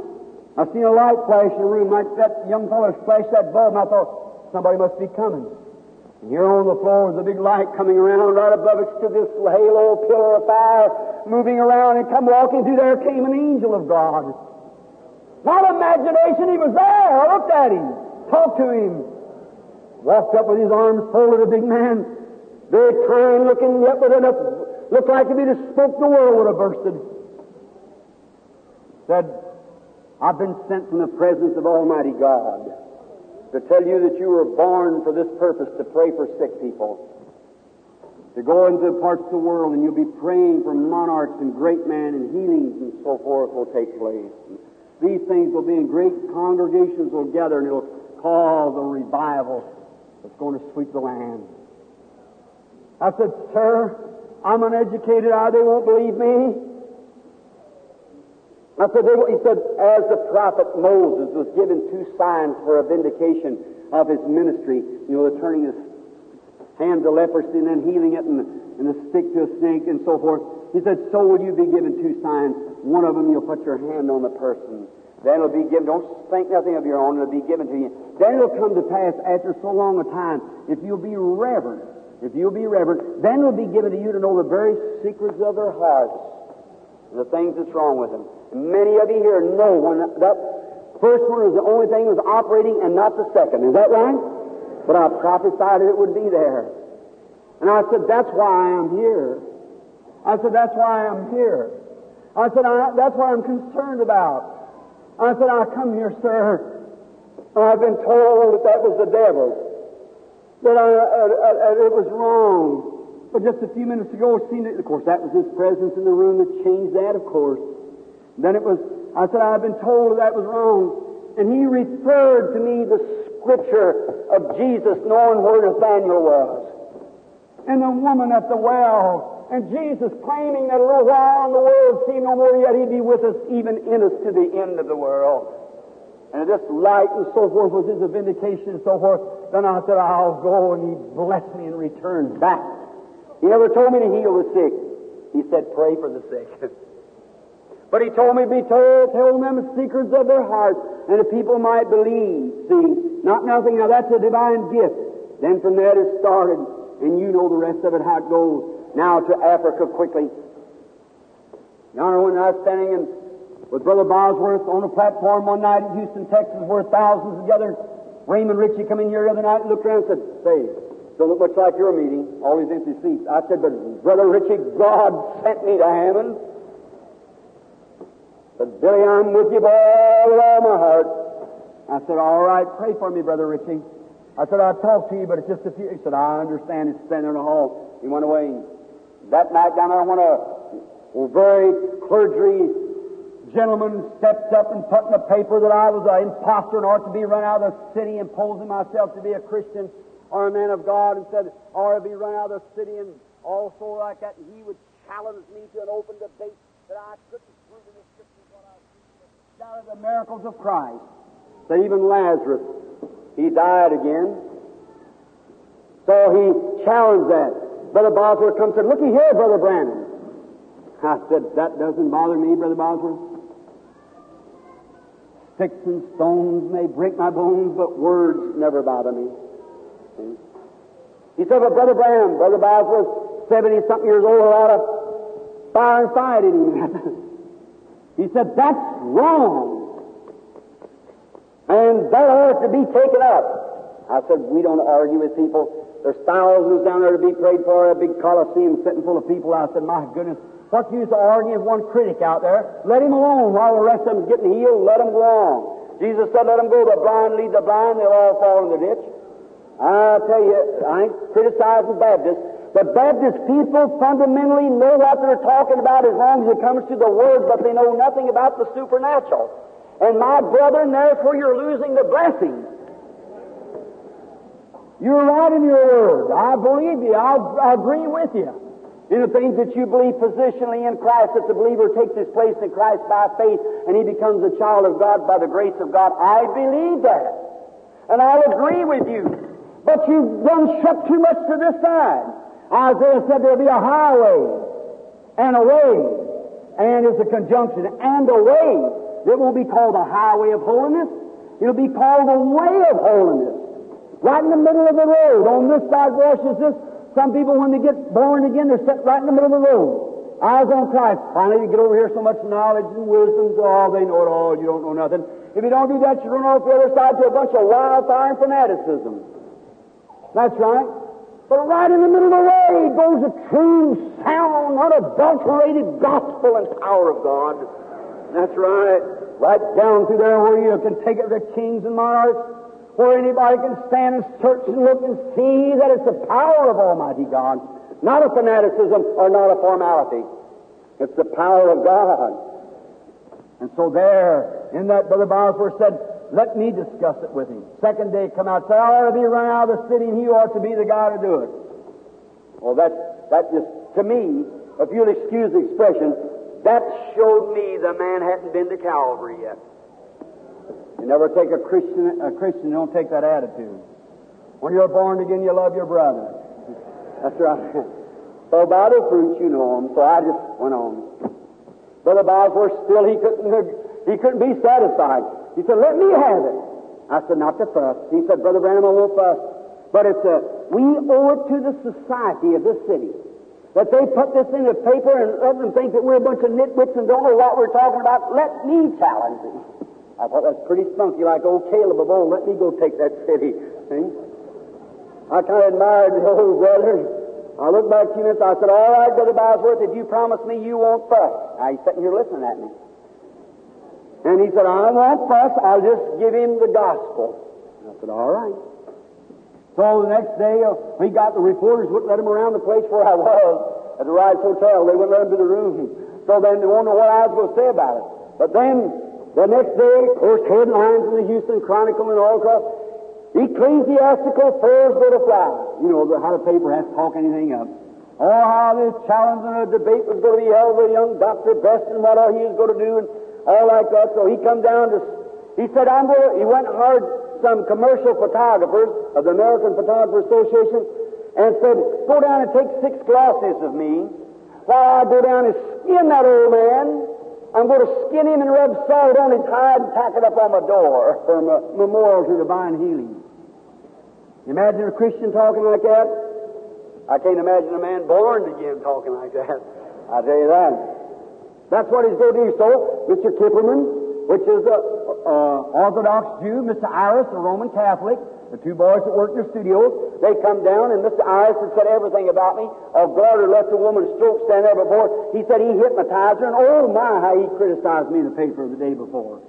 So it come down that night. They all gathered in there, thousands of them gathered, and that's when I realized what friends meant. They come from the east and the west, flew in by special planes, trains, and everything, coming to the rescue. It didn't make any difference then whether you was a Church of God assembly or who you was. The truth was at stake. Brother, one day when a persecution comes, you'll see the great ransom Church of God stick together like that. Stone will go to stone. You'll forget whether you're a Methodist or Baptist or whoever you are. When the persecution rises and communism shuts down, the Church of God will run together stone by stone. Like Solomon cutting the temple, one stone was cut this way and one cut that way and all this way, but when they went to put her together, she went placed them together like that and made the Church of the living God. Your little differences will be all forgotten then. There was one thing that all the full gospel people believed in divine healing. They flew for as many as 500 and 600 miles that day by planes and trains to get in. What was it? The thing that they believed in was at stake. And their friend here that they believed in was standing there to face it. There was. They want to come see it through. Sticking with you, that's the way to do it. Hallelujah. I'm a real Kentuckian. Together we stand, divided we fall. The most Christians of ever one time we ought to stick together is now. That's now. Then, when that night comes, my wife said, now, honey, you shouldn't go down there tonight. That anointing is on you. And don't go down there because you'll just pollute the meetings for the night before. I said, somehow I feel like I ought to go down. My brother was just taking me in and out like my boy does now, and a couple of more men, they said, Brother Branham, I don't believe I'd go down. Said, because they're bound to fuss. I know how those fellows are. So they'll fuss and carry on. Well, I said, I just feel like I ought to go. I'll go way up in the balcony and pull my coat up over my ears and sit up there. I said, I want to go down. So I went down. They take me in, went up there, my coat all pulled up and sat down. Brother Bosworth got up there like an old patriarch, receiving that challenge from Mr. Best, about 30 just out of the cemetery. And so I said cemetery, that's right. And so then seminary, if you wish to call it that. Anyhow, Brother Bosworth got up there and said, I forget how many different scriptures written here, Mr. Best, of Christ's present attitude in the New Testament towards the sick and afflicted. If you can take the Testament or the Bible anywhere and disprove any one of them, I'll walk off the platform like a gentleman. He's afraid to take the paper up. Brother Bosworth was astonished at him. He said, I'll ask you one question. You answer me yes or no, and it'll settle the thing forever. All right. He said, was the redemptive names of Jehovah applied to Jesus, yes or no? That settled it. If he's Jehovah Jireh, he's also Jehovah Rapha. All right, if he is the God's provided sacrifice, if he isn't Jehovah Jireh, then he is not the Savior. He isn't the provided sacrifice. That settled it all together. Bess jumped up and down and screamed and stomped and carried on and snorted and got angry, smacked the preacher and so forth like that.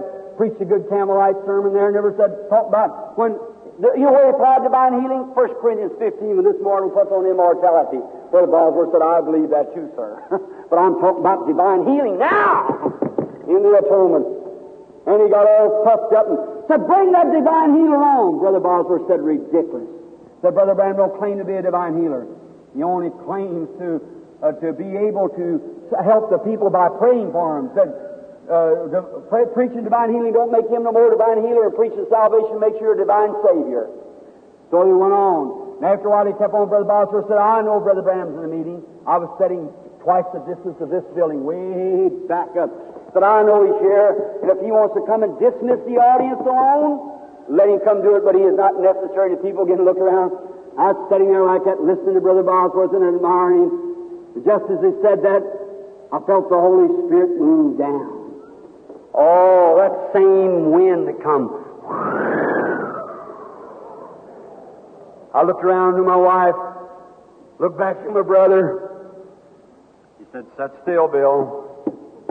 I tell it again, something moving. You can call me a fanatic if you want to. Go ahead and you settle it at the judgment bar. It's gone. I felt something moving. I raised up. Howard said, Bill, sit down. I said, leave me alone, Howard, in the name of the Lord.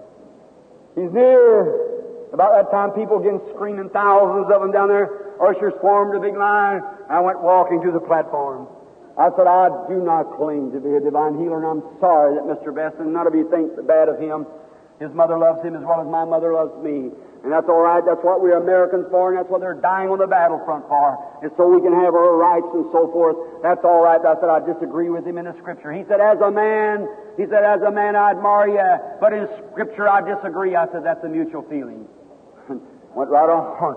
So then he said, all right. He said, now look, he walked over there. Then after the little rally, he'd come up there about hitting the preacher. So then I said, it's a shame that people would try to debate such things when right there. I said, one thing Mr. Best says that I'd like to say.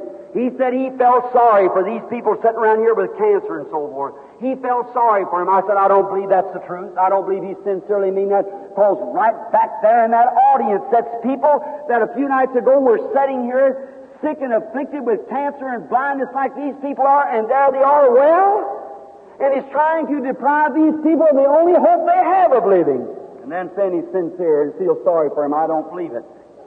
He said, oh, Baptists don't believe such things as that. He said, only you bunch of quackpods believe such stuff as that. He said, a Baptist don't believe in divine healing. Brother Bosworth said, I beg your pardon, just a moment.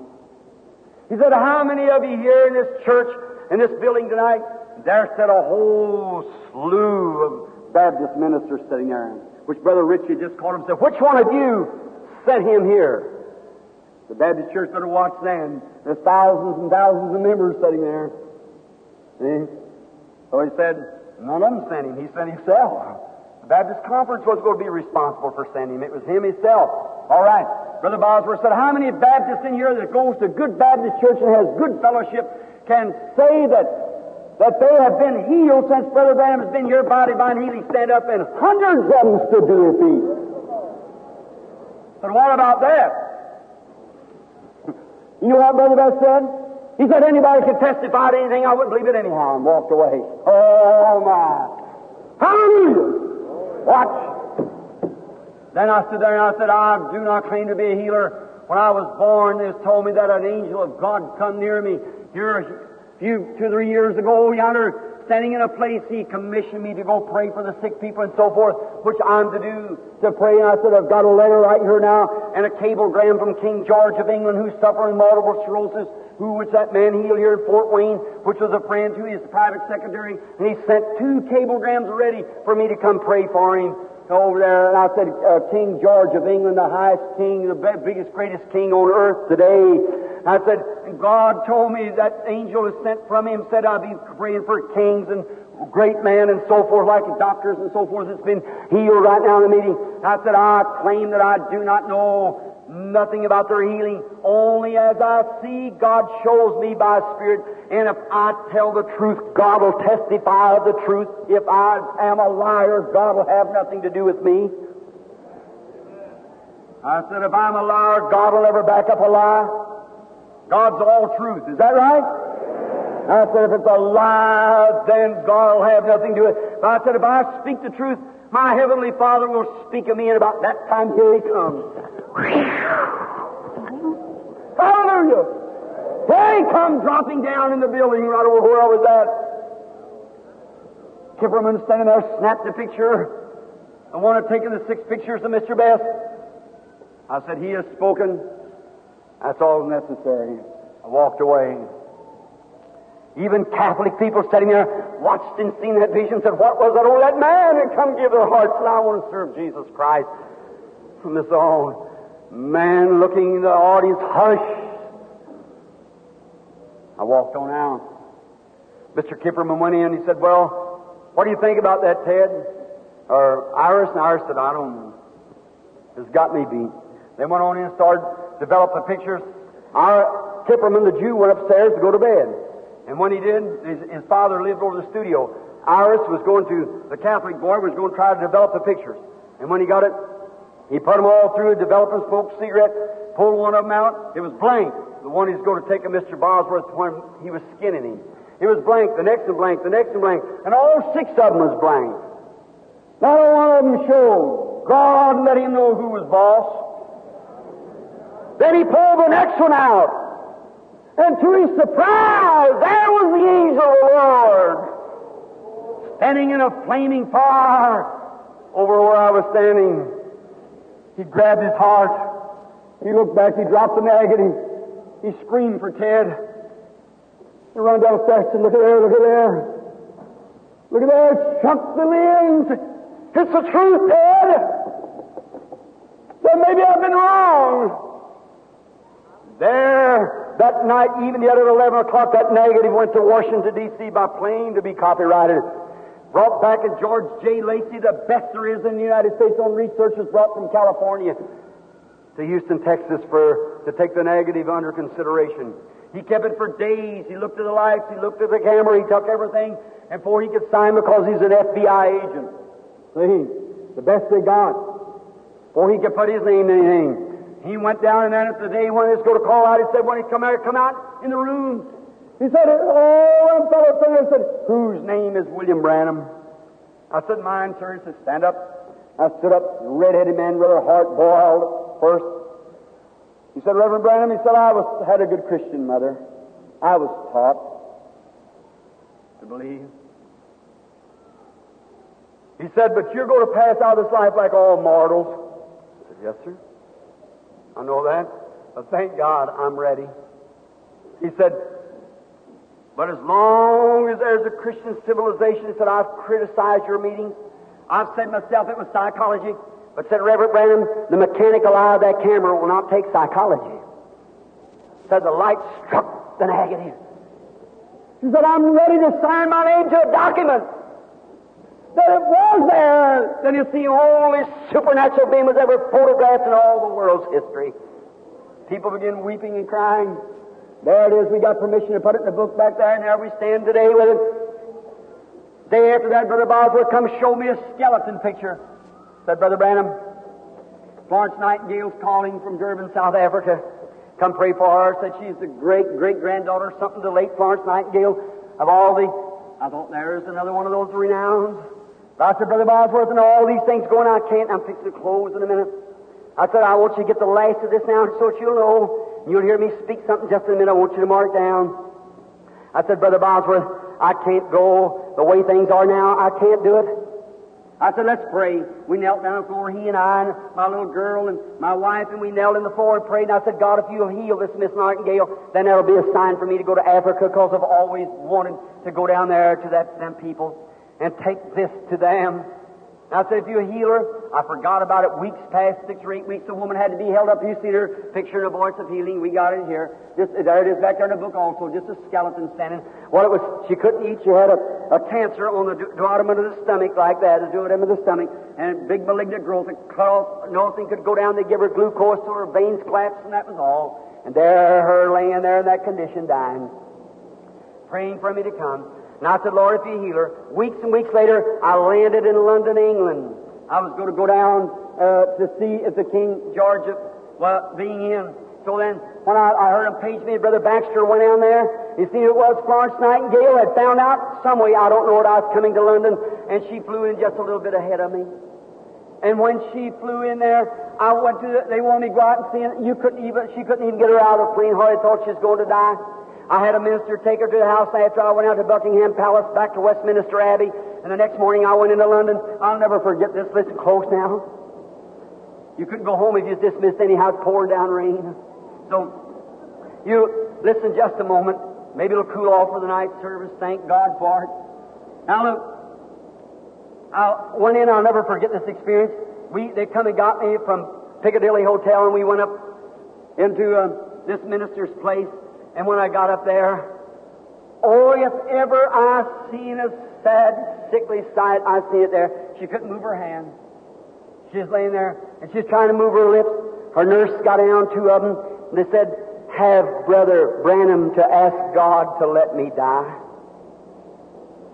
How could I ask God to let her die? And the nurse said, Brother Branham said she prayed so hard, she's always believed if she could ever get where you were at, that God would heal her. Oh, when I think of that, I stood there. There was Brother Baxter, Brother Lindsay, Brother Moore, those Anglican ministers. All of them standing there, the nurses, a dying woman. She's trying to move her lips, something else. There's some tears rolling down her cheeks, just bones. The nurse got down and said, she wants me to lift her hand up to you. And they lifted that skeleton hand. Put it in mine just as hard as that bone.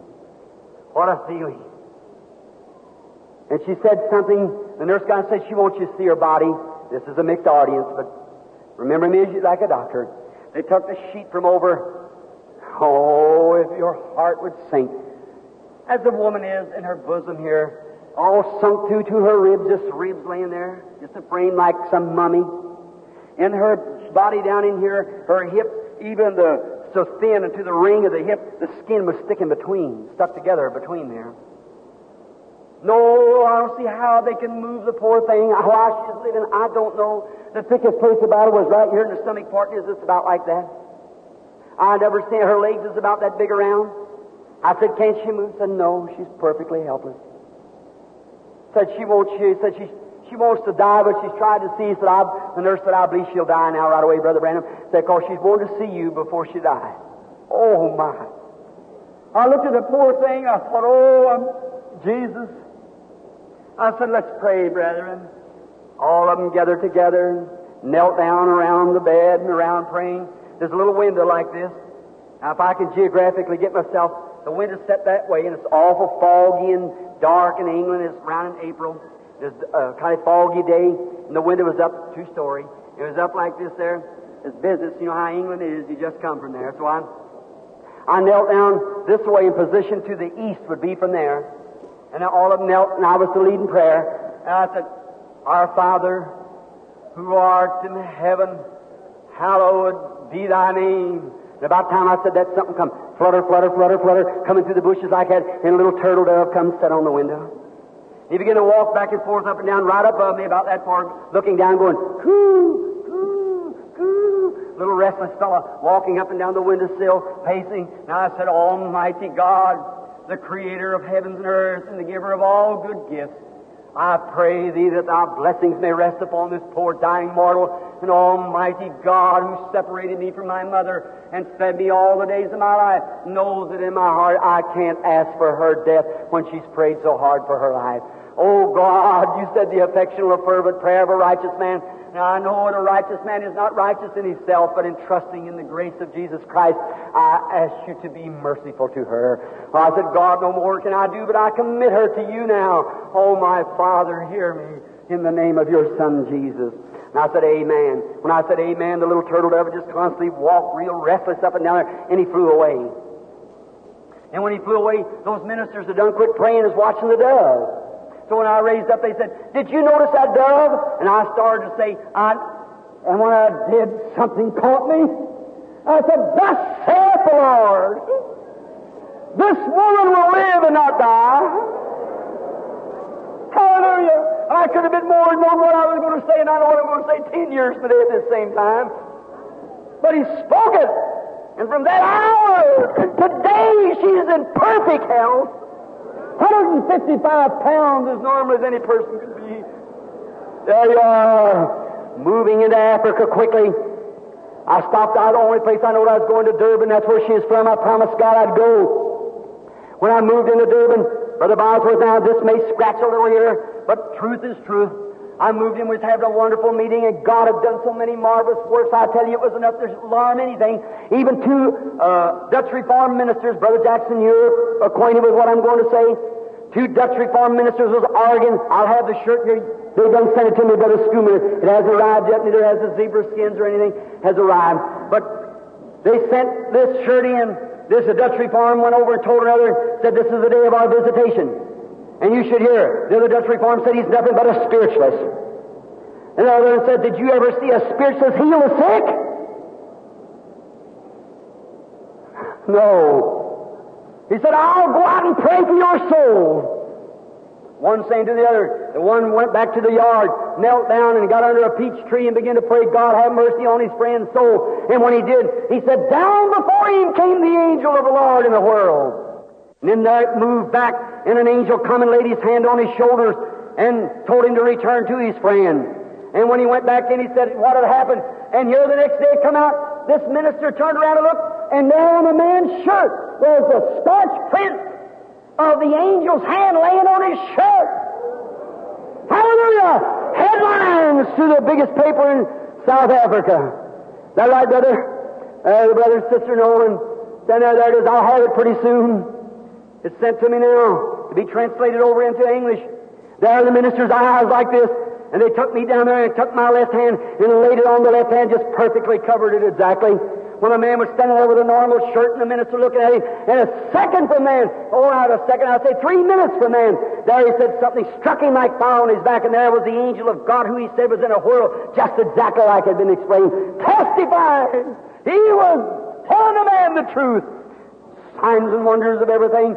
Finally, he told me, he said, You're going down around Cape Town and down through that way and making an itinerary. I said, That's all right with me, Brother Baxter. We're having a wonderful time here. Thousands and thousands and thousands are coming.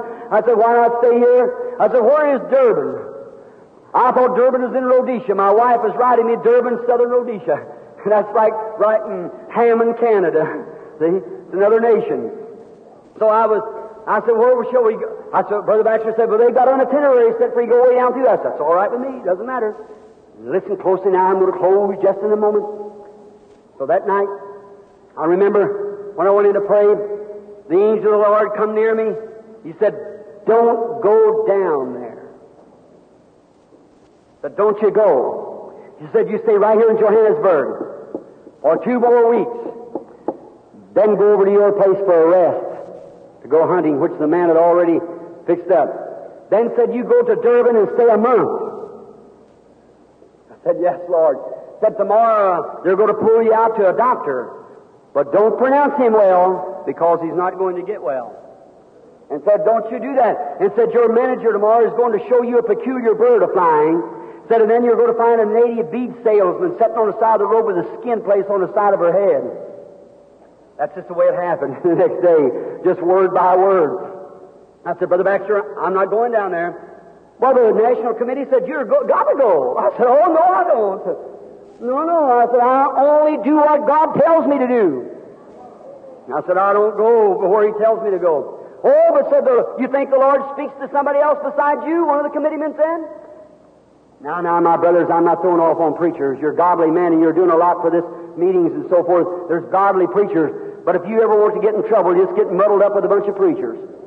That's right. That's the reason I keep clear of them. That's right. Now, that's right. They said the Lord speaks to us as well as He speaks to you. I said, Cora had that same thought one day. That's right. I said, I know. He said, well, the Lord told us to make that itinerary. I said, maybe He did, but He told me not to take it. Now, you can decide for yourself. I'm not going. And I went on back in, and here done come the cars. Brother Baxter said, Brother Brand, you're going to have to make some kind of a move. I said, well, I'm not going.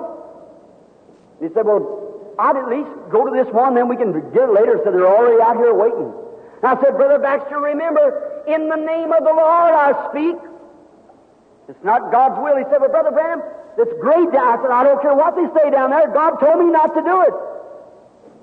And went on down. I started with Mr. Schumann, the chairman. I said, Mr. Schumann, look, God's telling me not to do this. You are deliberately taking possession and doing things that you shouldn't do. Remember, he said, Brother Branham, I'm just one of the committee. The committee says we've got to do it. We promised Brother so-and-so we'd bring you there. We promised Brother so. Yeah, there you are. And oh, well, you promised Brother so-and-so. God told me not to do it. And I said, I'm not going.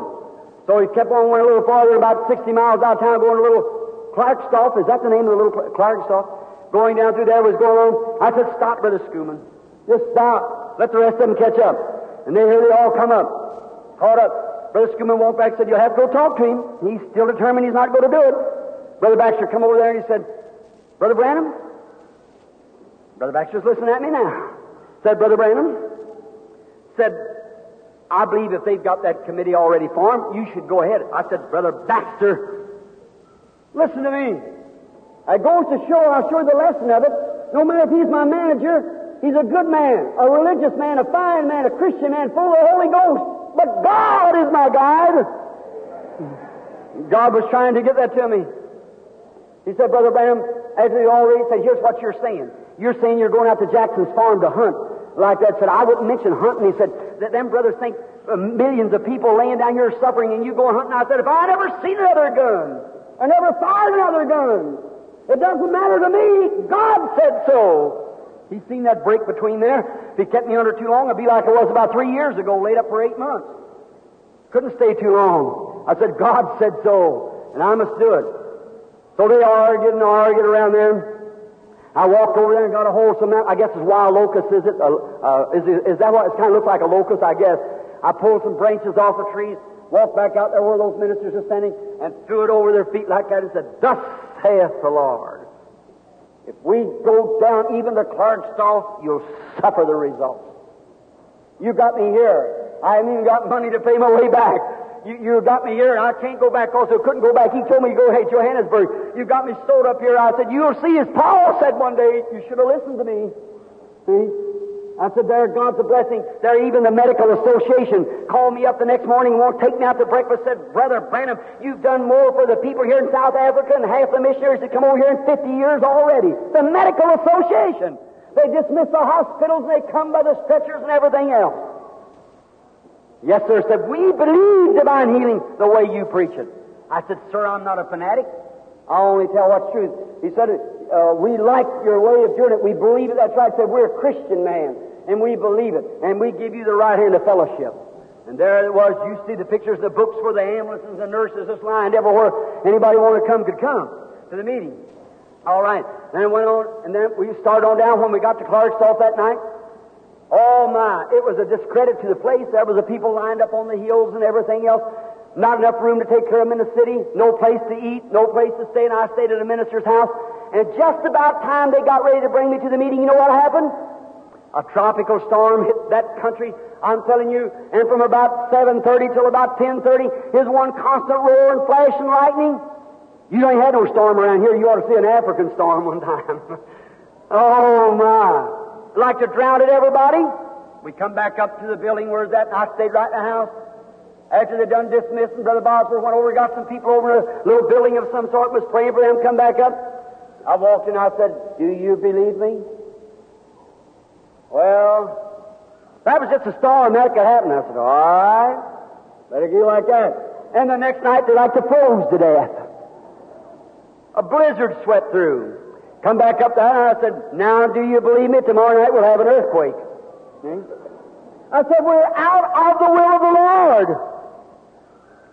I said, you just might as well. They got to arguing, well, we promised Brother so-and-so, and now here, not to go discredit, F.F. Bosworth sitting there is one of as good of friends and as close to brother to me as there is in this world. That old man has become a part of my heart, like me, he to be my daddy.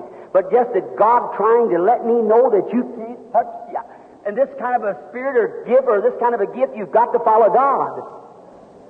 Brother Bosworth come to me, and he's a witness standing there. He said, Brother Branham, I think you are wrong. He said, I believe if you'll go down that way around Cape Town, you'll see the exceedingly, the abundantly, the best you've ever seen in all your life. And there sits Brother Bosworth as a witness. I said, Brother Bosworth, as long as I've been with you, and you've seen those visions and seen how they come to pass, and I'll tell you now in the name of the Lord that it is not God's will for us to do that. We're to go to Durban, not down to Cape Town. And you mean to tell me, he said, well, he said something about, wonder if it could have been a false vision. I said, well, Brother Bosworth, there's showing my second daddy, the man that I love, the very bosom. Now I looked and I said, oh God, have mercy. 15,000 miles away from home, and there my manager and Brother Baxter and Brother Bosworth and everybody else. I said, God, what can I do? I walked back in there and I said, well, look, I'm trapped, but not in God. I tell you in the name of the Lord, I shall not take that way there. They said, is it, well, somebody fell up, could it be then a permissive will of God? Well, when something was named about the permissive, oh, well, I said, God might permit it, but it ain't His will. Well, when the permissive will, you know what happened, Brother Bosworth? Everybody, well, go in and ask him. Go in and see him. And I walked in, and my poor little boy sitting here behind me. We were sleeping in the same room. Little Billy come in and put his arm around me. He said, Daddy, don't you listen to them preachers. You listen to what God's telling you, Daddy. I said, pray with me, Billy. We knelt down. Of course, he got tired. He don't know much about it, so he went to bed. I stayed there. Long towards 3 o'clock in the morning, I raised up. I felt it just like a man standing there. He moved around this side. I said, my Lord. I said, what are these men telling me out here? He said, go with them. Go on. But said, you'll pay for it. Said, you're trapped, but you'll pay for it. Go on with them. And I'll give you the permission to go, but remember, you'll pay for it. And said, for that, go wake up your boy. He honored Billy. He said, go wake up your boy, because Billy had the truth. And he come and said, go wake up your boy and tell him in the morning, it's going to be a pretty day. The storm things will clear away. And in the morning it'll be a pretty day, and they'll want you to go pray for the sick at Sunday school. I'll bless it. He said, and Billy's going to come after you in a young fellow, in a little black car, and he's going to pick up another boy on the road. On the road back, there's going to be a native, a colored man, we call it here, standing by a eucalyptus tree near a bridge, fixing to strike another. He's got a white sapphire suit on, fixing to strike another with a stick. Tell your boy that, and tell those men that, so they'll know that it's thus saith the Lord. I woke Billy up and I said, Billy boy, God has honored you, son. And here's what shall come to pass. And I told him, I went into Brother Bosworth. Is that right, Brother Bosworth? If that's right, raise up your hand so the people can see. I walked into Brother Bosworth. I said, Brother Bosworth, Brother Baxter, all the rest of you, Brother Statscliffe, all of you here, thus saith the Lord. God told me to go ahead with you, but it's His permissive will, and it will never be successfully. God wants me to go back to Johannesburg, then up to Brother Jackson, then over to Durban for a month. Little did we know then that they had the segregation all through there. Didn't know it until we got to Durban. They didn't have the segregation at Durban. The only place in South Africa they didn't have the segregation where the natives could come in. Then, that's what we went for. And then when we started off the next morning. It was a pretty morning. Got up, they went out, and sure enough, they sent back for me coming to Sunday school. I done preparing myself, didn't eat, and waiting for the Spirit of the Lord. And when Billy come in, he said, Daddy, and I looked out there. I said, where'd you pick up that boy? He said, just as you said, standing down on the corner. We got out, got in the car. Billy's sitting in front. Nobody speaks to me while we're going along under the anointing. No one talks. And then going down, Billy was rubbing his hand across the back of my hand, laying there, patting my hand. He said, Daddy, look at there. And there, standing with a white sapphire suit on, a native, standing near a eucalyptus tree by a bridge, fixing to strike another with a stick. I said, you remember what I told you this morning? The little fellow cried. I said, there it is, Billy. That's the right way to go, but we'll pay for it. And Brother Bosworth, as a witness of God, the very next meeting, hell broke loose. Is that right? Trouble set in. And it was that way till we got from the Durban. There at Durban, where nearly 100,000 people had gathered for the meeting, and so forth. And there's where the 30,000 converts was in a day. On the road around, I got a great Brother Baxter got sick first. He really got sick. Billy got sick. All of them got sick. All of my bunch, Billy and I and Brother Baxter. Then I got sick, and I really got sick. I was so sick I couldn't even get to the pulpit hardly. I'd stand just so weak, so sick. And come to find out, I'd caught African amoeba. And then when they brought me home, I suffered with it. When a little doctor lives just across Dr. Samadare from me, I spoke to him about it. He said, Billy, that thing can kill you in 10 hours. That it gets in the bloodstream, if it goes to the liver, you die. Or it goes to the liver, it'll burst, they can drain you, you live.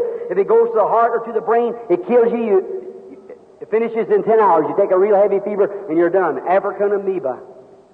It's not a bacteria, it's a parasite. Like little barnacles. It gets into the intestinal tract and comes from the Indians. And they stick right in there and suck the blood or the mucus out of the tracts until they bury themselves. There's no medicine can touch them. They haven't got a treatment hardly. And then on and on and worse and worse and worse and worse. I got on and on and on and on. Now you wonder why I've been out of meetings for 8 months. And Brother Bosworth, here's another thing. I speak this in the name of the Lord. When I stood at Shreveport, Louisiana, God knows I'm saying this. I said, Satan has a trap set for me. When I prophesied under the Spirit there, and I said, in Africa, there's something you all pray for me. Little did I know that it was among my brethren. But there was a trap. And then when we left there at Clarksdorf, I said, if I'm taking this, but we'll probably be out of meetings between 6 months and a year. You remember saying that, Brother Bosworth? Is that right? 7 months has passed. This is going in the 8th since the meeting. A dysentery. Couldn't hardly stand up. So sick. I'd pray, I'd walk the floors, I'd cry, I'd pray, I'd walk the floors, and I'd cry. And people come Hyman Appleman's friends and all them, they leaned across the table and said, Brother Branham, this ministry said, we've been to the schools, but we believe the teachers are wrong, said we want to know the supernatural. And here I was so sick and trembling myself that I couldn't hardly move. I went out to see Brother Bosworth. We knelt and had prayer and so forth, and nothing looked like God had shut the heavens up. I walked back and forth across the floor. It seemed like I'd say, now the next time you'll listen. For months after months, and finally, Dr. Sam come over to where I was one night. We're sitting there talking. He said, I want you to pray for a certain fellow down here, Billy. He's a neurotic. He said, he's my office guard talking. He said, what about the amoeba? How things get along? I said, I told him the symptoms of it. He said, oh, Billy, my boy, He said, there isn't, nothing can touch it now. It's gone. I said, oh, my. I said, God, have mercy, have mercy. I walked the floor, and one night, when I coming back across the sea, I said to Brother Bosworth, he said, oh, Brother Branham, he put his arms around me. He said, I'm so proud of you, my boy. Brother Bosworth, I said, I have fought a good fight. Brother Bosworth, I'm 40 years old. I said, my, I guess she's all over now. Said 40 years old, said I was your age before I got converted. Boy, you're just starting. Like that, and I was beginning to think like that, you know, and then that night I was laying there on the bed, and I said, I slept in a room to myself with my little girl, my little 5-year-old girl, my wife was in the next room. There'd been people there all day.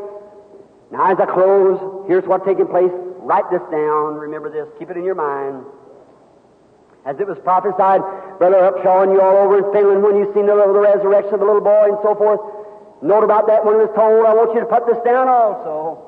I was laying there one morning about 3 o'clock in the morning, and I was thinking, oh, what will be my future? What will be the outcome? And while I was laying there, I fell into a trance. And here come one walking to me. Oh, my. I looked at him. He walked straight to me, stern. He said, as thou was thinking of what would be your future. I said, yes. He grabbed up a piece of papers like that and folded them like typewriter paper like that, held it out like this, and he stood beside me like that and swirled them like that. They went plumb up into the heavens, and he said, your future is clear. Now come out of it. So I said, oh, God, I wanted to talk to you so much. He never comes but one time, one at a time. I said, Lord, I was wanting to talk to you so much. If thy servant has found favor in your sight, will you return again, great Holy Spirit, to me again? And then I felt it coming. And so at that time, I seen him walk to me and said, you've been fearing about that amoeba condition. I said, yes. Will it ever leave me and bother me anymore? He said, never no more. That settled it. Then he come again. He said, you've been thinking on these things, about how you should conduct your meeting. And them telling you about other man who conducts their meeting, said, you do just as I lead you to do. Whatever meeting, let it provide for itself. Then he take me out in the Spirit. Listen, Brother Jackson, you never heard this. None of the rest has. And he set me down at Durban, South Africa. And that same booth standing there before those tens of thousands and thousands of people there. And I looked and I seen all that meeting gather together and fade off to my right. Geographically, I was standing this way, and it faded to the west, going this way, turning blue. And then right before me stood blocked off streets like that with people standing there with their hands up praising God. Then he turned me to the east and looked that way, and I seen people standing there with clouts like the Indians wear. And there were thousands of them, and they had their hands up in the air, just praising God and screaming and praising God. And I couldn't even see the end of them. And just about that time come a great angel from heaven and stood over the top of me here with a big light. And that light like on the end of one of these oscillating lights on the front of a big locomotive, and began to throw on the hillsides were setting black and standing with people for a mile away nearly. And I said, oh, are they all black people? Then he turned my face here in front of me to Durban again, and there were beautiful white men and women standing with their hands up in the air praising God. Then he turned me back again. The great light started going way back over the hills and showing. Then the angel drew near. Now I heard him scream with a voice and shook me from the vision, said there'll be 300,000 of them in that meeting. Thus saith the Lord. Mark it in your book. I come out of it. I said, my Lord and my God, thanks be to you. I appreciate the stripes and the whipping that you give me for disobeying you. But from this on, Lord, knowingly, if I ever know again, I'll never tie myself up with a bunch of nobody else, preachers, managers, and no one else, but I'll be free to do what you say do. And I'll go just where you say go and do just what you say do the rest of my life. And I'll always try to do just as you say do. About that time here he come again, and I seen my Bible rise off the table and come over to me like this. It was turned over to the place where Paul in the storm said he should have listened to me and not have loosed and creep, but nevertheless, the angel of the Lord who stood by me and so forth. Then he turned right back to Joshua, the first chapter, and a finger placed on there said, no man shall stand before you all the days of your life. As I was with Moses, so will I be with you. and reading it right on down through the lines. I come back, I said, only be strong and very courageous. I come to myself, and I said, my God, my body was weak. I'd been under it for about 3 hours. Just then a little wee knock come at the door. It was my beloved wife coming with a baby on her arm. She said, Bill, something has happened. I said, what's the matter? She said, at 3 o'clock this morning, the baby woke up, and I started to come here. Never before in our life, she said, and something stopped me there at the door before I come through the hall and said, don't go in there. A vision's going on that cannot be interrupted. Oh, amazing grace. I said, yes, honey, and I told her, and I grabbed my Bible and wrote it all out on a file leaf so I'd be sure to know it like that, and got it out like that. We went on out to breakfast, and here come my mother-in-law, a very staunch Christian. She said, what's happened up here this morning? Said, I got up and started to wash the dishes, and said, a voice spoke to me and said, go up to Billy's right away. And I said, Sister Broy, the angel of the Lord has appeared to me and told me, forget about the Nebia. It's going to be all right. And I'm going to have a meeting. It's going to consist of 300,000 people. God, I said, my ministry's just now beginning. I said, I want to base it. I want to tear that thing out from where it was and get rid of all these your leeches and things hanging on so I can get to the people and tell them what's the truth. That's right. I said, I'm tired of listening to man-made stuff anyhow. And I'm going to be where God can use me. I'm going to live right in that channel as long as I live. I went down there and they called me up. The man did, said, you better come on down and pick up these canceled checks on account of the income. Said, you got to make out a return, which you don't have very much to pay, $7.50. But I had to go down and pick up the canceled checks as I started back to the bank. I saw all them fellows just hollering, hello, Brother Branham, the teller.